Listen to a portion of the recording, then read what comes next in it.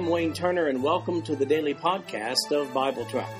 I've developed Bible Track to be both a commentary and a daily Bible reading schedule. These podcasts cover the text and commentary, which may be found at www.bibletrack.org. So, for those who have a busy schedule but do have time to listen to the Bible being read, this podcast is for you. At the end of 1 year, you will have gone completely through the Bible. In today's reading, we'll be looking at Judges chapter 16 through 18. Now, we've been reading in the last two chapters the story of Samson, a judge of Israel. And this story of Samson continues in Judges chapter 16, verses 1 through 3, where we see that Samson was no model Nazarite. Verse 1. Then went Samson to Gaza, and saw there an harlot, and went in unto her. And it was told the Gazites, saying, Samson is come hither. And they compassed him, and laid wait for him all night in the gate of the city, and were quiet all the night, saying, In the morning, when it is day, we shall kill him. And Samson lay till midnight, and rose at midnight, and took the doors of the gate of the city, and the two posts, and went away with them, bar and all, and put them upon his shoulders, and carried them up to the top of an hill that is before Hebron. Well, true. Samson was a judge of Israel for 20 years, according to Judges chapter 15, verse 20. However, Samson's favor with God was based upon his faith in the one true God and not his lifestyle. Praise the Lord for that. As a matter of fact, Samson's faith is commended over in Hebrews chapter 11, verse 32. The incident told to us about Samson here in verses 1 through 3 shows us the virtual indestructibility of Samson as long as he honored his Nazirite vow, despite the lack of good judgment shown by him in his activities. In this instance, he's spending the night with a prostitute, probably a Philistine prostitute at that. Gaza was on the Mediterranean coast in southern Israel, where the Gaza Strip is located today. It was in the heart of the Philistine territory, so I'm quite certain that she was a Philistine prostitute. So here he is at the wrong place and the wrong time, right in the thick of the people who passionately hate him. He just killed 1,000 of them at the end of Judges chapter 15, and here he is engaging in a practice that served only to satisfy his own selfish-based desires. You have to admit that's way, way, way off God's mission. So when they try to take advantage of his compromised situation, he manages to not only escape, but carry the gate of their city with him and deposit it near Hebron, 35 miles east of Gaza. These three verses set up the rest of the chapter. You can see what an irritant Samson had become to the Philistines. Now in chapter 16, verses 4 through 31, we meet Delilah. And we must ask the question, was Delilah really, really smart, or was Samson maybe a little bit slow to catch on? Verse 4. And it came to pass afterward that he loved a woman in the valley of Sorek, whose name was Delilah. And the lords of the Philistines came up unto her, and said unto her, Entice him, and see wherein his great strength lieth, and by what means we may prevail against him, that we may bind him to afflict him, and we will give thee every one of us 1,100 pieces of silver. And Delilah said to Samson, Tell me, I pray thee, wherein thy great strength lieth, and wherewith thou mightest be bound to afflict thee. And Samson said unto her, If they bind me with 7 green withs that were never dried, then I shall be weak, and be as another man. Then the lords of the Philistines brought up to her 7 green withs, which had not been dried, and she bound him with them. Now there were men lying in wait, abiding with her in the chamber. And she said unto him, The Philistines be upon thee, Samson. And he brake the withs, as a thread of tow is broken when it toucheth the fire. So his strength was not known. And Delilah said unto Samson, Behold, thou hast mocked me, and told me lies. Now tell me, I pray thee, wherewith thou mightest be bound. And he said unto her, If they bind me fast with new ropes that never were occupied, then shall I be weak, and be as another man. Delilah therefore took new ropes and bound him therewith, and said unto him, The Philistines be upon thee, Samson. And there were liars in wait abiding in the chamber, and he brake them from off his arms like a thread. And Delilah said unto Samson, Hitherto thou hast mocked me, and told me lies. Tell me wherewith thou mightest be bound. And he said unto her, If thou weavest the 7 locks of my head with the web. And she fastened it with the pin, and said unto him, The Philistines be upon thee, Samson. And he awaked out of his sleep, and went away with the pin of the beam, and with the web. And she said unto him, How canst thou say, I love thee, when thine heart is not with me? Thou hast mocked me these 3 times, and hast not told me wherein thy great strength lieth. And it came to pass, when she pressed him daily with her words, and urged him, so that his soul was vexed unto death, that he told her all his heart, and said unto her, There hath not come a razor upon mine head, for I have been a Nazarite unto God from my mother's womb. If I be shaven, then my strength will go from me, and I shall become weak, and be like any other man. And when Delilah saw that he had told her all his heart, she sent and called for the lords of the Philistines, saying, Come up this once, for he hath showed me all his heart. Then the lords of the Philistines came up unto her, and brought money in their hand. And she made him sleep upon her knees, and she called for a man, and she caused him to shave off the 7 locks of his head. And she began to afflict him, and his strength went from him. And she said, The Philistines be upon thee, Samson. And he awoke out of his sleep, and said, I will go out as at other times before, and shake myself. And he wist not that the Lord was departed from him. But the Philistines took him, and put out his eyes, and brought him down to Gaza, and bound him with fetters of brass. And he did grind in the prison house. Howbeit the hair of his head began to grow again, after he was shaven. Then the lords of the Philistines gathered them together for to offer a great sacrifice unto Dagon their god, and to rejoice, for they said, Our God hath delivered Samson our enemy into our hand. And when the people saw him, they praised their God, for they said, Our God hath delivered into our hands our enemy, and the destroyer of our country, which slew many of us. And it came to pass, when their hearts were merry, that they said, Call for Samson, that he may make us sport.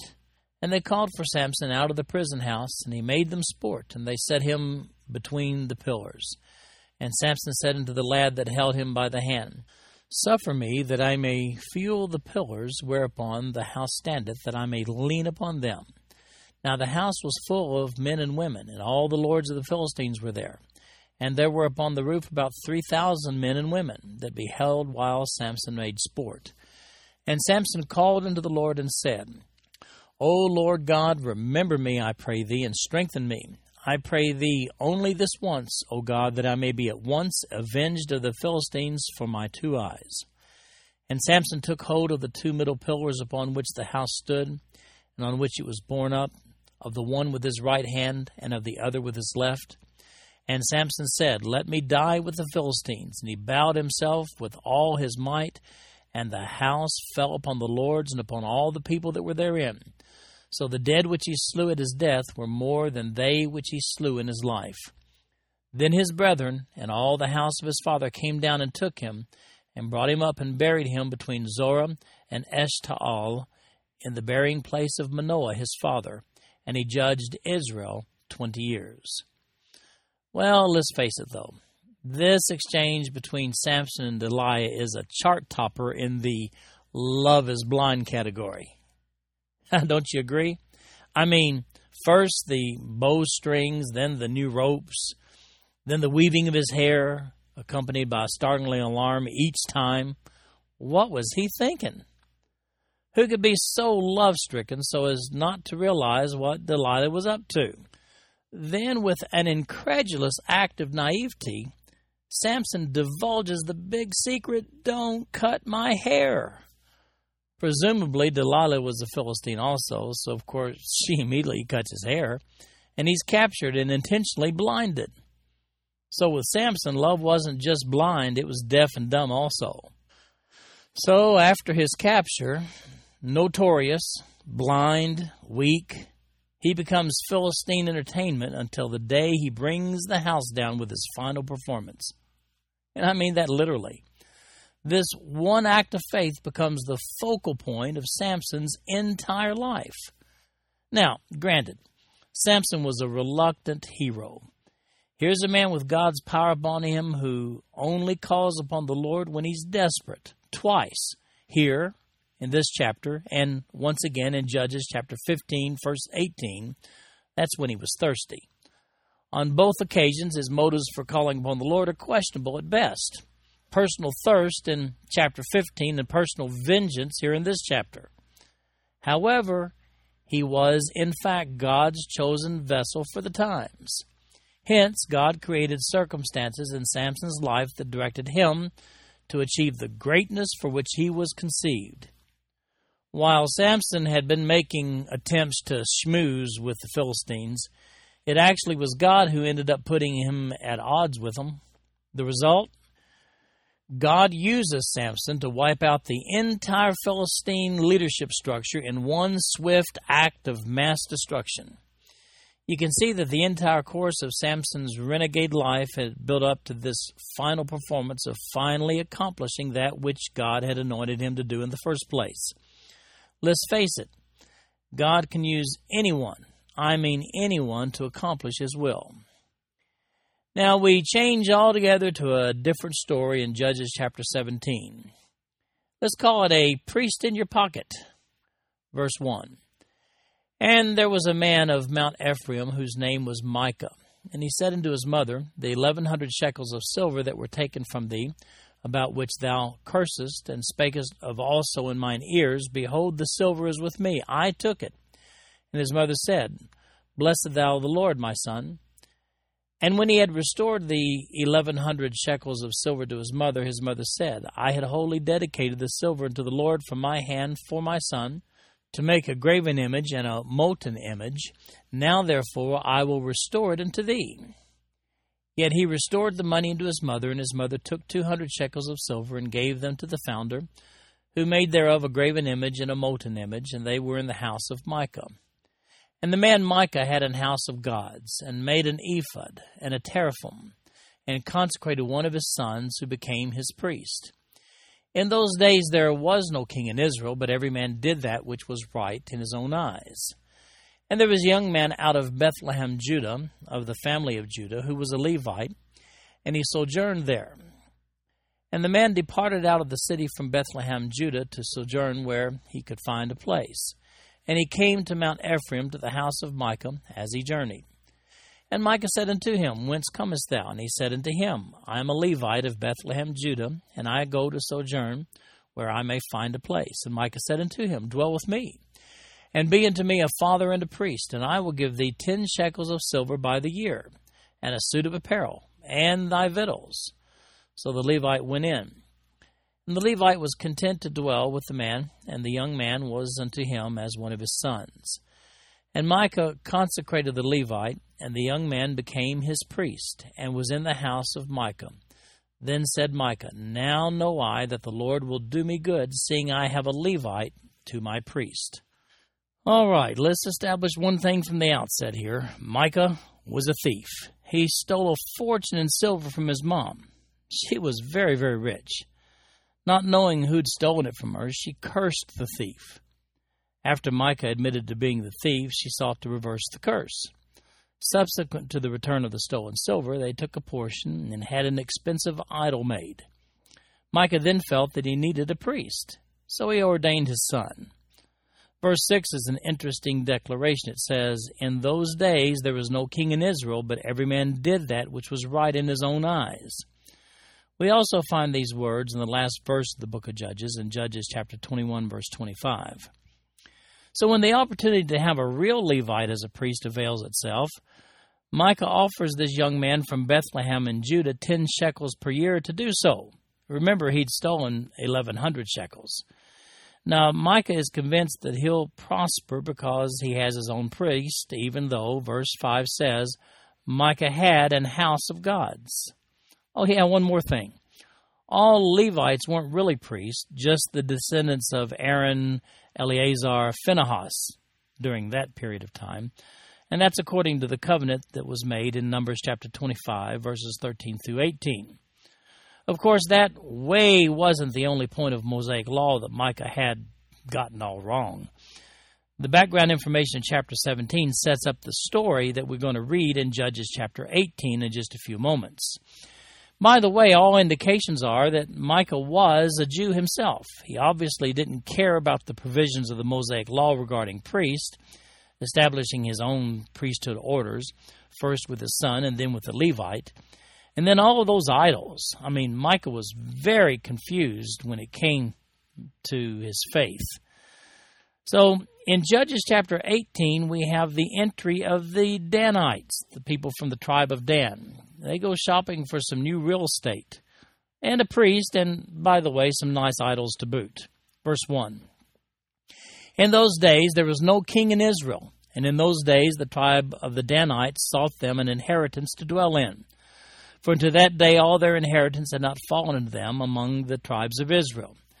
And the children of Dan sent of their family 5 men from their coast, men of valor from Zorah and from Eshtaol, to spy out the land and to search it. And they said unto them, Go search the land, who when they came to Mount Ephraim, to the house of Micah, they lodged there. When they were by the house of Micah, they knew the voice of the young man, the Levite. And they turned in thither and said unto him, Who brought thee hither? And what makest thou in this place? And what hast thou here? And he said unto them, Thus and thus dealeth Micah with me, and hath hired me, and I am his priest.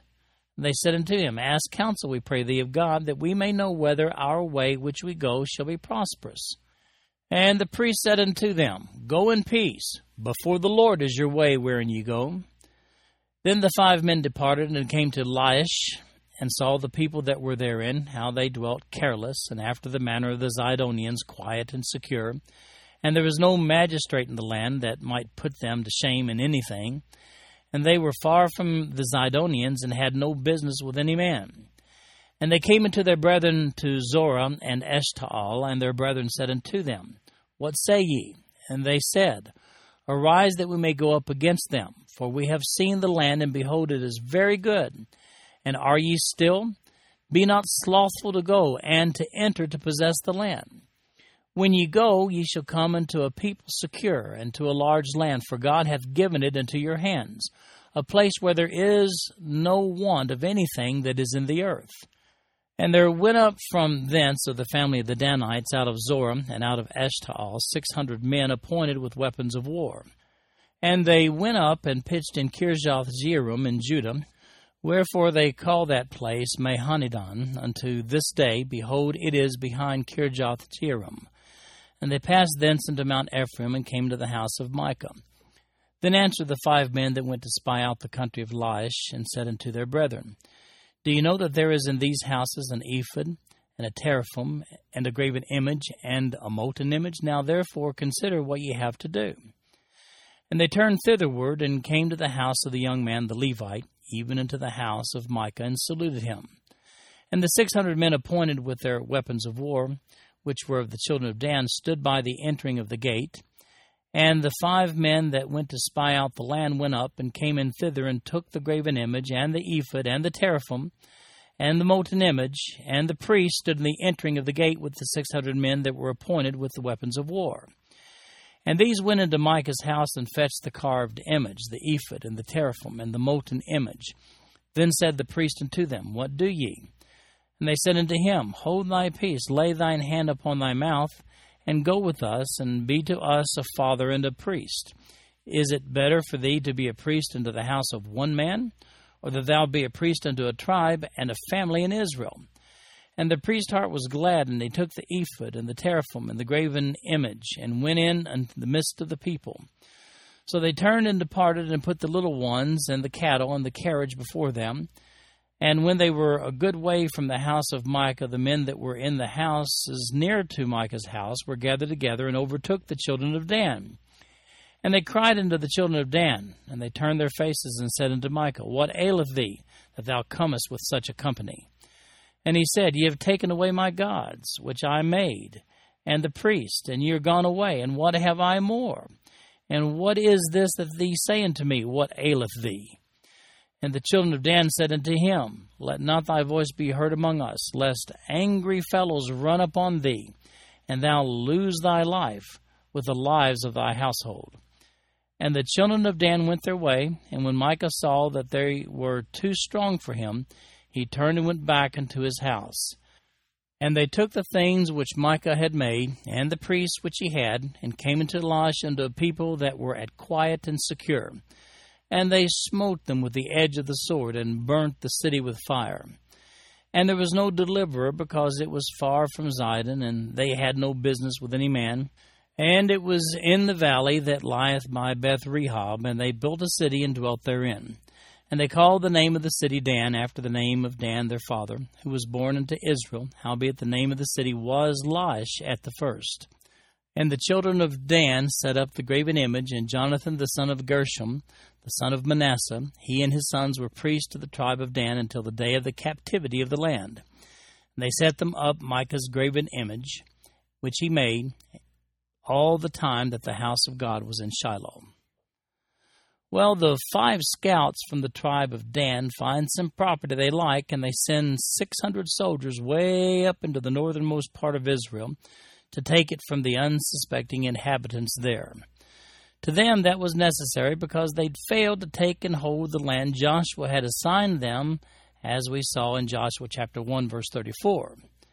That's what verse 1 means when it says, For unto that day all their inheritance had not fallen unto them among the tribes of Israel. Now they're so confident of success that they take their families with them and subsequently take the land by force. Remember Micah's personal Levite from chapter 17?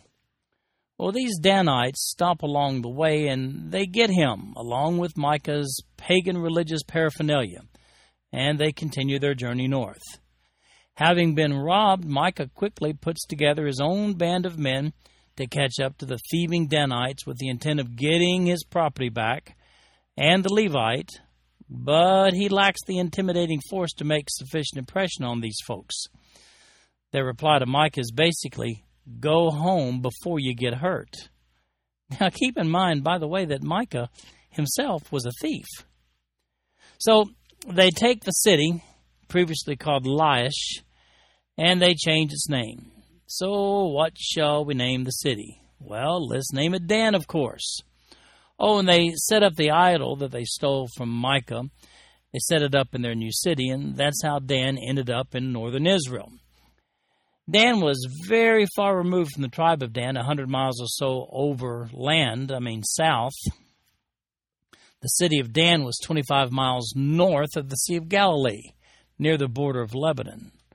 As a matter of fact, Jeroboam would later establish Dan as one of the 2 cities that would host one of the calf idols for the northern kingdom to worship after Israel split in 1 Kings chapter 12, verses 28 and 29.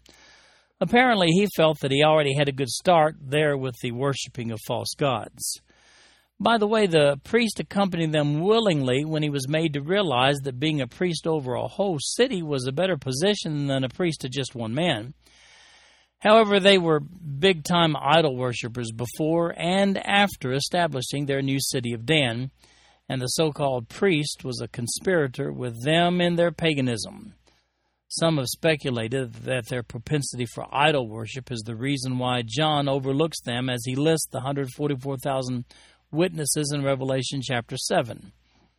One piece of trivia regarding this land grab in northern Israel is worth mentioning.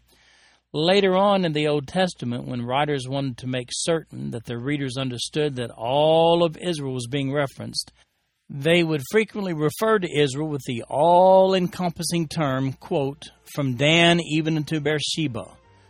This phrase came to be known as that which referred to the northernmost part of Israel all the way down to the southernmost boundaries of Israel. We find actually 9 occurrences of that phrase in the Old Testament. This concludes our podcast for today. I'm Wayne Turner, and if you'd like to read along with our commentary online, go to www.bibletrack.org. Thank you for listening in today. The background music for these podcasts is an original composition written by the music director of Faith Bible Church, Paul Walker.